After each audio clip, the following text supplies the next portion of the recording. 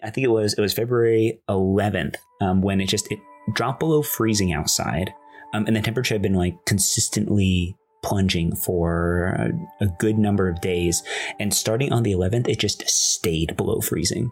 What was it like trying to take care of two young children while you're going through all of this and not really knowing what's going to happen next? You know, your water goes out, you're experiencing these dips in electricity. Maybe it's going to go out entirely the next day. You don't know. I mean, just what was going through your mind?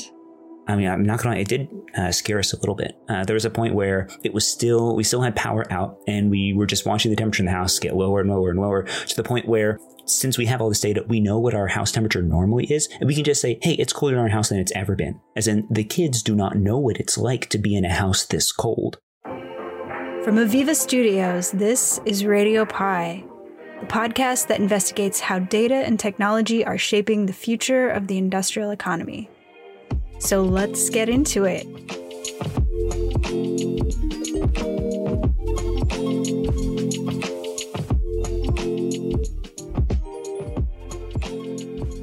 Hey, I'm Rebecca Ahrens. This is Radio Pi, and today we've got a special episode for you. We're going to be talking to one of Aviva's own engineers about how he used a home version of Aviva's industrial data management platform, the Pi system, to protect his home and family, and even do his small part to help support the power grid during the polar vortex in Texas last winter. We'll also hear about how power and water utilities, research facilities, and other industrial organizations can use these same tools to make their operations more reliable and energy efficient.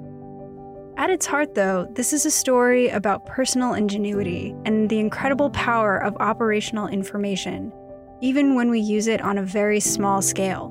We'll talk about how data can make us more resilient and give us a sense of control in the face of a catastrophe.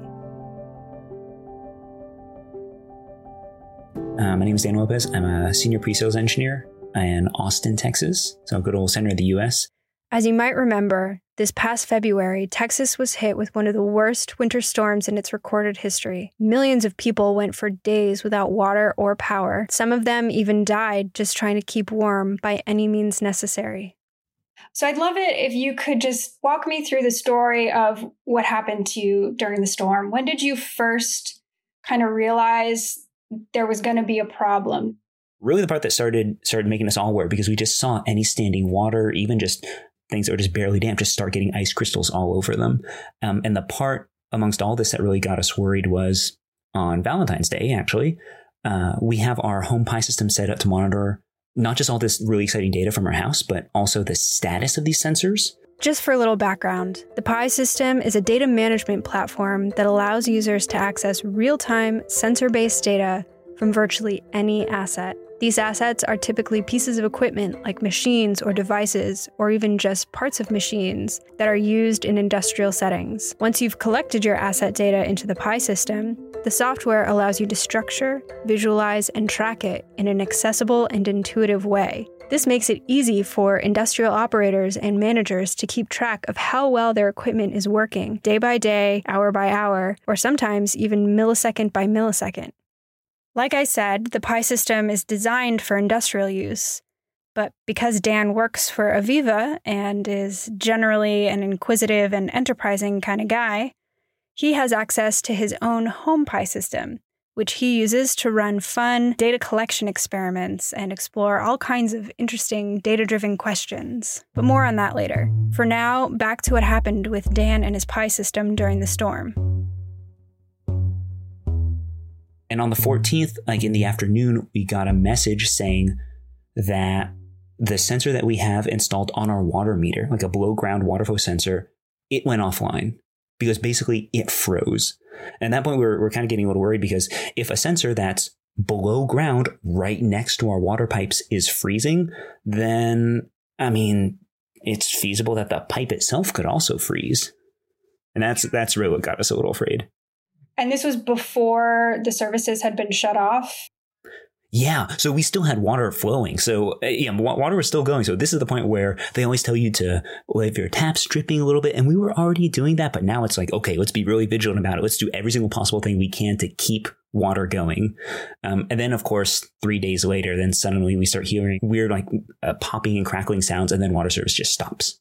Yikes. Wow. Yeah. And what about the power? When did you first lose power? When the power went out at, I think it was like before 5 o'clock, I noticed the clicking sound from all these things stopping, the fan going. For some reason, that woke me up. But then the first thought was like, wow, it's going to start getting colder. Francisco and Amelia are going to start getting colder. And then suddenly I'm awake. It's like 100%, no need for coffee. It's like, okay, we're up. So Amelia hits the point where she has to take her nap. So I say, okay, it's too cold for her to nap by herself anymore. So there was a morning where I had to sit there back on the bed and lie down and just be a warm bed for her and not move, not check my phone, just kind of lie there. And that's the point that really, that's a real eye opener for you when you're like, wow, I'm having to be a warm bed for her because I have no idea how long the power is going to be out. And I've got blankets ready to just keep piling them on top of her because if it gets colder, we're just going to have to make sure she doesn't get colder than she's ever gotten in her life. Yeah. Wow, such a powerful image to think about. So I'm curious about the system that you have in your house for monitoring the water and the power. So if you could just, on a very basic level, talk us through what that system is, and then talk a little bit about what first motivated you to put the system in place, because obviously you've had it in place since before the storm. It just happened to come in extremely handy during the storm. The nice thing is that the way we tackled our house was very similar to the way our customers do it. And that was actually the original inspiration. My background is in mechanical engineering, not in software. And so while I've used a lot of software through school, it was just so helpful to be able to go through that in-person experience of what our daily users do who use this kind of software. So the whole reason it started was in the same way that people always use software like this. We had data-driven questions and we wanted to answer them. So the first one was, I think we started with looking at our HVAC with temperature sensors. So we're able to pull data from the house thermostat, and then also from a bunch of other little IoT sensors we had.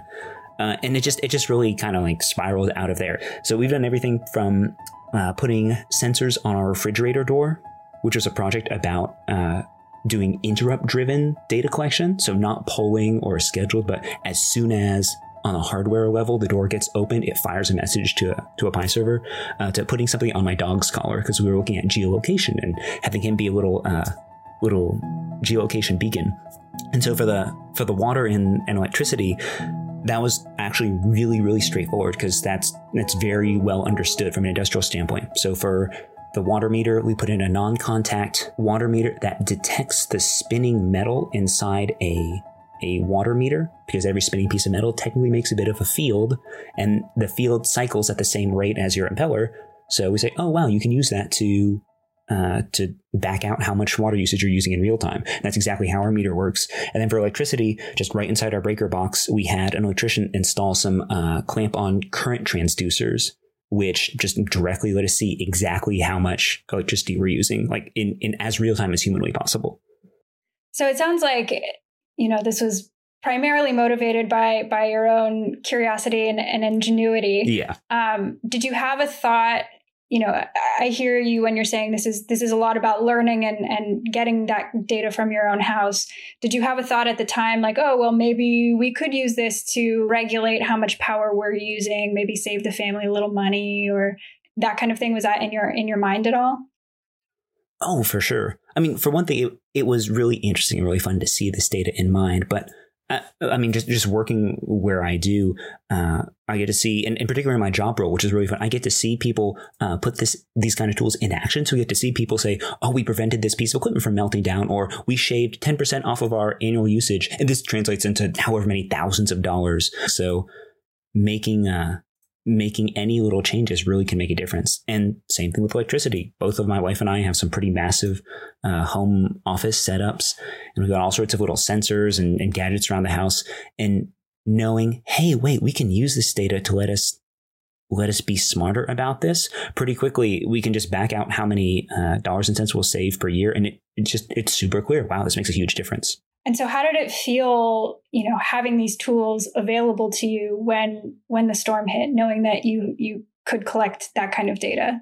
And that's a really interesting question, because I think I kind of contrast that with just also being a parent. So I remember, for instance, like when a kid gets sick, the first thing you think of, or the first thing that I thought of is, okay, well, like, what do I know? Like, what do I know? What do I do? And it's almost as if like you're like, my mind's just reaching out, like scrambling for, okay, like what things I do? What medicines do I know? What are her symptoms? What have I read? What do I remember? And so you reach out for things to grab. It's like things that you can do to change this. But in this case, it was really interesting because we weren't in a situation where there was nothing we can do. We knew how to melt water for the toilets and ration bottled water. Like we knew those things, but knowing, okay, those terrible scenarios out there, like a water leak, something breaking, something bursting and ruining one of our walls or our ceilings. It was just amazing knowing, wow, that's not something where we have zero control. Like we actually have a tool that can make a difference here. Like that, it's not necessarily something that I can say was going through my mind in the moment, but when I look back and see how we were able to stay so calm through it, I can't say that has to be a factor. Sounds like it must have felt a little empowering, right? Like you were saying, there's a thing I can do. There's something I can hold on to feel like I have some control. Definitely, like empowering, like in the purest sense of the word, for sure. So you already talked about this a little bit, but as you mentioned, for your job, you often talk to power utilities, for example. Can you explain how a system like the one you have set up would benefit a larger utility? Can you explain what are some of the benefits of these technologies? I think if you ask anyone who works in T&D or in power, hey, if you could park your desk next to your substation or next to your transformer or right next to the main stator, would you do that? They'd say, oh yeah, in a heartbeat, easily. So then I could just look over, I could make all the readings. But there's just so many pieces of equipment out there, so many devices that's not feasible. And a system like this means they have all that data immediately at their fingertips whenever they need it, and in exactly the right format, so they can get back to doing their normal day-to-day work without having to just be scurrying everywhere. But that's actually one of the really nice things of my role, is that actually even currently I work with folks who operate some of these assets here in Texas and help maintain them. And it's really clear from that role how the tool helps buy people time. It helps let them apply their expertise like at a greater scale than a single person could. They can do more with a few clicks than they would if they were having to do it all manually. Even in our house, when power started flickering and we saw some notices from different entities saying, hey, any effort that folks could do whatsoever to reduce their usage would just can make a vast impact. I mean, we actually use the live data from our current transducers to do that exact same thing. Because that just means if each individual household is using less power, that means there's more power available on the grid for other people. Oh, yes. And for me, it's something a little hard to realize. It's, how much of a difference can we make? But when electricity came back on for us and the thermostat kicks back on, we start warming up and we read that on our phones, we immediately think, okay, like let's see what we can do. We're looking at a live dashboard of our electricity usage and we see how many watts we're using. We just look at this and they think, okay, well, I think we could make a difference. There's a certain baseline level and you can perhaps even see little patterns from different devices. That is just massive motivation to keep searching and just keep finding things. And ultimately, I think we shaved about 100 watts off of our typical minimum usage. And so what is your typical usage, just to put that in context? Our usual minimum usage, like our baseline, hovers at around 277 watts. And we're saying, okay, that's about the electricity that we use, say, for instance, during the like night hours when no one's using anything active. And yes, our AC and HVAC, like that kicks on and off, but it's usually around like 277. And we were able to get it down to 111 flat. Wow. So quite a dramatic drop. Yeah, and that's just what was staggering, because we were thinking, well, all we're doing is going through and finding all these tiny little changes and realizing that, wait a second. Unfortunately, at this moment in our conversation, the connection dropped out briefly. But what Dan was going to say is that all these little changes and incremental improvements do, over time, add up. And if you think the impact that one family in Texas can have using these tools to reduce their own energy usage is impressive, just imagine the possibilities of using these kinds of data collection, visualization, and analytics tools on an industrial scale. For example, Thames Water is the UK's largest private water and sewage utility provider. The utility handles 6 times the volume of water in Sydney Harbour each year, delivering 1 trillion litres of water to customers and processing 2 trillion litres of storm and wastewater. As we discussed in the last episode, water treatment and distribution is extremely energy intensive. The total amount of energy Thames Water uses in a year translates to about 1% of the total amount of energy used in the entire UK. To help reduce this energy burden, the utility uses real-time sensor data from its SCADA system, along with some of the same tools Dan and his family use to gain greater visibility into its operations. In 1 year alone, Thames Water was able to reduce its energy usage by 10%. America's National Institute of Health has used the same tools to help improve equipment reliability by 50%, leading to a 10 to 17% annual utility savings. And a team of Harvard Medical School researchers has used the same real-time data collection and visualization tools to monitor and control campus electric, steam, and chilled water assets to prevent expensive overages during peak times. As a result, they cut energy consumption by 15%. Even NASA has used these tools at its Langley Research Center to collect data from over 400 metering devices and saved over 3,000 kilowatts per year in energy consumption. And of course, all these efficiencies don't just save power, water, and money for industrial facilities and the taxpayers who support them. They're also reducing our overall carbon footprint. For more details, you can check out the links in the resources section for this episode at osisoft.com/radio-pi-podcast. And now back to my conversation with Dan. So what would be kind of like a comparable example on the grid level, like in transmission and distribution throughout a state? What would some of those like small changes and adjustments be that would give savings to a grid operator? Yeah, and so this is what's really interesting, because in my case, I'm able to look at a steady state, like the baseline usage while we're asleep, and make that my target. When you get things to a system like that, with so many variables, so many independent loads on the grid, I mean, that problem's just magnified immensely. Long story short, there are a lot of different events or scenarios that occur on a regular basis. These events or scenarios Dan is talking about can be a sudden curtailment event that a power generator has to respond to, or conversely, a sudden increase in demand caused by weather, or even something like a festival or big event that draws a lot more people into a city or town than are normally there, all of them plugging things in and putting a larger than average strain on the grid. As we'll learn in an upcoming episode, balancing supply and demand on the power grid is an extremely delicate, high-stakes, real-time, responsive dance in which thousands of people's lives may be on the line if an accident or misstep creates a cascading outage. And the tactic I'm talking about is a single person, of course, can only hold so many memories of such like a complicated event in their head when they're doing comparisons. And so one of the things that I see people doing is saying, hey, we've got the expertise to define like what some of these events are. Like we know all of the different process variables, different megawatt readings from single assets or collections of assets that we can all plot in combinations with flags from the ISO. ISO stands for Independent System Operator, an entity that coordinates the entire power grid within a state or group of states in the US.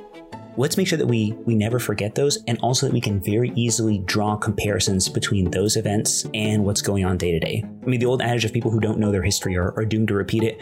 What we're seeing people do is use basically like event tracking or like bookmarking sections of their history to make sure that those events don't go unnoticed. And that doing those kind of comparisons isn't something that's limited by an individual's capacity to remember data. They can say, hey, let me just take a look at these last 5 or 6 or 7 or 30 days that all meet this certain criteria that we want to avoid or that we want to replicate.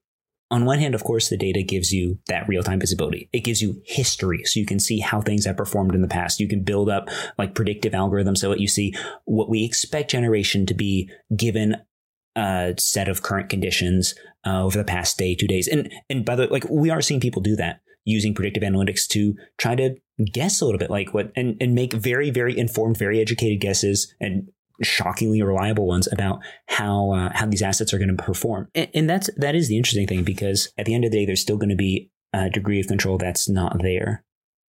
And so while the predictive and like advanced analytics and pattern matching, while those efforts are incredibly valuable, just in terms of like, hey, how can I make best use of my time right now? Well, there's also a pretty staggering amount that can be done just to make sure that the rest of the infrastructure is working as reliable as possible. And so using these same tools to say, hey, well, if we know that there's going to be a degree of unreliability, let's see like what we can reduce in the overall chain, like condition-based maintenance, like predictive maintenance, like making sure that we guarantee that everything else is as tip-top shape as we can. Does that make sense? Like making sure that we focus on that side of things too? Yeah. I guess my understanding of what you're saying is that there's going to be unreliability inherent in any system. Yes. Some of that we can mitigate with technology. Mm-hmm. Some of that would be harder to mitigate with technology, like when the wind is blowing, for example. But for those things that we can mitigate with technology, we should, and we can improve the systems if we do. Yes, for sure. And just as my last question, if you could sort of give one piece of advice for engineers who are looking to improve specifically power distribution systems, maybe making their grid more resilient, what would be your sort of one piece of advice? Hands down, the folks who keep the lights on in America right now and across the world, they're ultimately the experts in every aspect of this. One of the exciting things here is there's it's less of like a single capability of the software, but more of a fact that how connected everyone is and how connected we are to stories from other folks in the industry, whether that's in transmission distribution, whether it's like food and beverages manufacturing or metals and mining, folks are having amazing successes. I mentioned with things like predictive maintenance or with creating predictive algorithms that let them say, hey, is this current flow level going to rise above a certain amount? Or are we expected to have a drop in generation in 2 or 3 hours? I think one of the really exciting things, I think we're starting to move into an era when people are doing incredible things, and it's not a success that stays within a certain region, a certain city, and that isn't able to propagate throughout the world. Thanks to the internet, thanks to computers, things like reductions in storage, like all these different things, these stories are getting captured and they're being shared so folks can learn from each other. I think one of the amazing things is when people use software to make their lives easier, like when they're working one of these like critical roles, the software in and of itself helps capture some of the workflow and some of the steps that people do. The software is able to remember that, to package it all up and allow it to be something that's actually just shared with someone else. So I guess my big piece of advice is, the folks who run these assets, again, hands down, they're the experts in them. But when it comes to what are all the capabilities that our software can do for letting me extend my knowledge further, for letting me do that faster, regardless of which piece of software you're using, maybe see if you can spare a moment to reach out to the folks who are actually maybe the experts in your tool and say, hey, how can I make better use of this fantastic tool that I already have? So it kind of sounds like what you're saying is don't be afraid to learn from other people, even if they're not in your particular industry. There are others in other parts of the industrial economy that are doing things with technology and software that might be applicable to you. Oh, completely. And I totally get how when it's your job to keep a power plant or to keep a portion of the grid running, you might think, oh my gosh, having to do that research and figure out what are all these case studies, who can I draw from, who's a good peer that I could reference. I can understand that. It seems, oh my gosh, it just seems like a lot of work. The convenient side is there's folks like me and there's other folks out there in similar roles. That is our day-to-day work. We are the resources who know of all of those things. And it's just sitting down and finding time in people's schedules to have those conversations and let us share those stories from others. Learning from stories about the essential industries is what we're all about here on Radio Pi. In future episodes, we're going to dive deeper into the ways people, companies, and industries are growing more connected and are starting to share more data, insights, and stories that can help everyone learn and improve. It's a phenomenon that some have started calling the connected industrial economy, and it's likely to shape the future of, well, everything. But for now, that's our show. Special thanks to Aviva engineer Dan Lopez for sharing his remarkable story. If you like hearing stories like this, you can subscribe on Apple Podcasts, Google, or Spotify, or you can find us on YouTube or on our website, osisoft.com/radio-pi-podcast, where you'll find transcripts, show notes, links to other episodes, and resources. Until next time, this is Radio Pi.